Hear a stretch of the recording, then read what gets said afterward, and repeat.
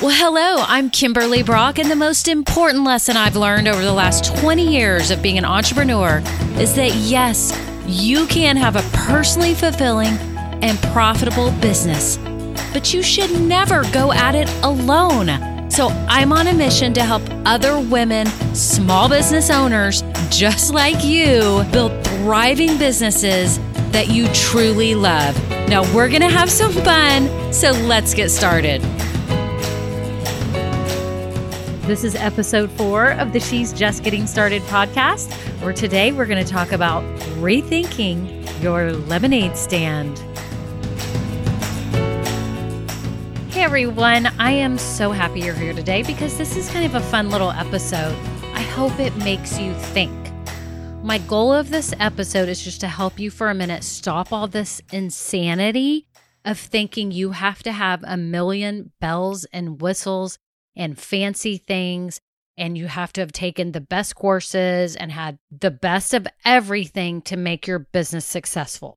I want to kind of bring it back to the basics for a minute so that you think about the core of your business. And so I've got a story to tell first, and then I'll go into the details. So it was funny. The other day I was thinking about when I was like 10 or 11, and I had a lemonade stand.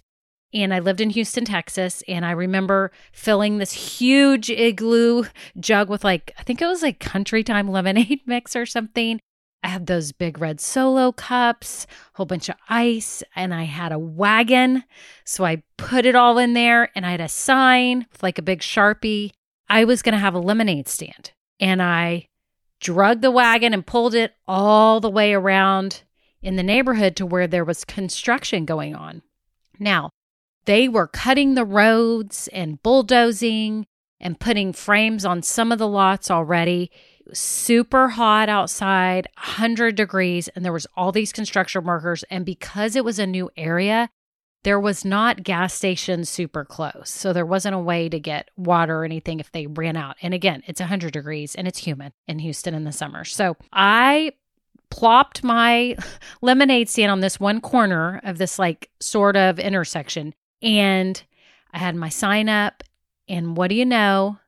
I got a lot of sales, and I charged 75 cents, which the funny thing is my husband's like, that was the early 1980s and you charged 75 cents. I was like, yes, I had big Solo cups. These were not just like the little styrofoam 2 sips. This was a big cold cup of lemonade with ice. It was a win, right? It was a win for them and a win for me. So something about me at the time must have known that pricing it right mattered. Maybe I was sort of an entrepreneur. I was foreshadowing, I guess, at that time. For a few days, I had the stand. I went there every day. I think it was like 3 or 4 days.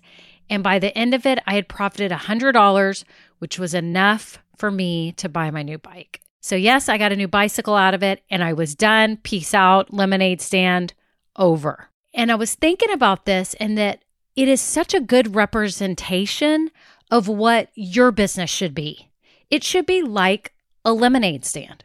It should be the core basics of what a business truly is. So let me start out with my little list here of why this lemonade stand was successful, and maybe you could be thinking about how your business is functioning at this time. So the first one is, are you providing something that people really need? Right? And for the lemonade example, yes, obviously they needed a cold drink, but I didn't come out with like spinach smoothies or something. You know what I'm saying? Like the kale juice. I mean, obviously we didn't even make those back then, but my point is they might not have wanted that. That might have been yummy to me, but that might not have been what they needed in the heat at that moment. So I hope you take a minute here to really think through, is the product you're selling or the service that you're offering needed by your ideal customer? The second thing is location, location, location. So my lemonade stand was on a corner, no gas stations around, people were hot. It was easy. You could walk over, get your lemonade, you're done, right? So for your location, have you really thought about, are you in an accessible location? Are you either online with a website where you're easily findable? Are you at a physical store where you're seen by people in your neighborhood? Because I've seen a lot of stores that are so hidden, you would never even know that they were there. Or do you provide a service where you're known in the community so people think of you when they think of needing that service? So I hope you think about that. Location, location, location. The next thing is your product or service priced correctly? So with my lemonade stand, I could have been like every other kid that did it for 10 cents. But no, something in me knew to charge 75 cents because I knew they would pay that. So I just want you to think about, are you pricing your product or service high enough for a good profit? And because it's that valuable and it's going to create that much of a transformation or a benefit to the customer? Or is it a product that is priced competitively? I mean, where are you in the pricing mix? And I just want to make sure that you've really thought that through and you haven't just put it at a price because that's what everyone else is doing. You've actually analyzed your market, analyzed what you offer, analyzed the benefit, the huge benefit, the quick win, whatever it is, and what people are willing to pay for it. The fourth thing is that my business was super simple in terms of what I offered. It was one thing and it was lemonade and it was focused and easy. Am I saying you should only sell one product? No. If you've got some type of boutique or online store, no, you shouldn't sell one product unless you are the most amazing at it, right? And no one else has that. But like, for example, my lemonade stand, I could have probably brought like granola bars or something like that. But then again, I'm spending money and then I have to have the inventory of that. So it starts getting a little bit shaky. I don't know that these people want granola bars. I think they're just thirsty because it's the heat. In your business, you would need to do market research or talk to people and find out what it is that they really need. And don't be offering 80 million other things that they don't need. Keep it simple and focused and clear. The fifth thing is that my marketing was simple. It was grassroots marketing, if you want to call it that. It was just a sign in a good location. And so they could see it and they came over to it. Build it and they will come. Well, not always. But with the lemonade stand, you put the sign up lemonade and it's 100 degrees, they're going to come, right? So that was free. I didn't have to go put flyers on people's doorsteps because I really wasn't even marketing to the people that lived right next door to me and the people around me in my neighborhood. I was marketing to those workers over there that needed it. So I was in the right place and I was there and it was free. So how are you marketing your product? Is it the most effective? And I've said this on another episode that the grassroots marketing is the new online marketing. It's the new black, meaning it's the way you can get more business. I'm telling you, knowing people, being connected locally, talking about your business to others, not in a forceful way or a salesy way, but just making sure people are aware of your business because the online space is so competitive now, unless you have a super, super unique offering. Okay, so think about the money that you're spending on marketing. Is it really working? Maybe you just need to dial it back and do a little grassroots marketing. Okay, the sixth thing is that you need to create an emotional connection with your customers. And with this lemonade stand, I know they couldn't see me from afar. They just saw lemonade and they went to it. But then they're like, oh, they actually felt good about it. And they're like, oh, this little girl is selling it. Hopefully I was sweet. And so it was kind of this fun experience. And they're like, thank goodness you're here. You know, it was all sunshines and rainbows. But for you, are you creating an emotional connection? And you're probably thinking, what the heck do you mean? Well, do you really care about your clients? And do you show them and tell them? What are the things that you do to be connected to them? Do you understand them? Are you telling them how you understand their pain points? Right? Are you human in this whole process? And if you have a website, you have a story up or something where they understand, maybe it's even on just your social media and everything where you take them through your kind of story or an email sequence where they kind of get to know you and there's sort of an emotional connection versus just transactional, right?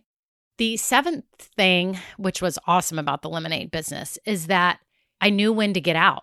I had a goal in mind, and when I got to it, $100 profit, I was out. Now, I'm not saying I want you to be out at a certain dollar value, but you should have milestones in place. You should have certain goals in place that you know at that point now you're going to pivot and focus on the next thing. So maybe for a while it's growing your email list, and then the next year you're focusing on your revenues, and then the next year you're really honing in on your profit margin related to those revenues, right? So there's all these different tactics you can use, and those warrant a whole, another set of episodes. But I just want to make sure you have goals in place and that you're working towards those and you're documenting those. Okay, so to recap, I want to go through the 7 aspects of your business that are the basic must-haves that you need to think through that don't have to be complicated. Are you offering what they need? Do you have a findable location? Are you priced right? Is your business offering simple and understandable? Are you marketing correctly and taking advantage of grassroots marketing? Are you creating an emotional connection? And have you set out goals, and are you measuring them? That's it. So thank you so much. And if you could do me a huge favor, if you could go on Apple Podcasts or Spotify or wherever you're listening to this podcast and leave me a review, I would be so appreciative, because I am just starting this podcast and I want to obviously keep doing it for a long time, and I want to keep providing valuable information. But I know those pesky, algorithms are affected by the reviews that all the podcasts get. So if you would just take a minute to write a quick review, it doesn't have to take you long. You don't have to put anything fancy, just something positive. 5 stars. I would love 5 stars. Anyway, so thank you so much. And again, if you need help with your business, I want to help you uncomplicate it and get it back to the basics of what you should be doing. Maybe you have an online store or website. I would love to help you. Anyways, have a great day. Bye. Now, this episode may be over, but our relationship does not have to end here. Head on over to KimberlyBrock.com, and yes, you can get more valuable information for your journey. And you know what? You don't need to go through this alone. I would love to help you. Thank you so much, and have a great day. Bye.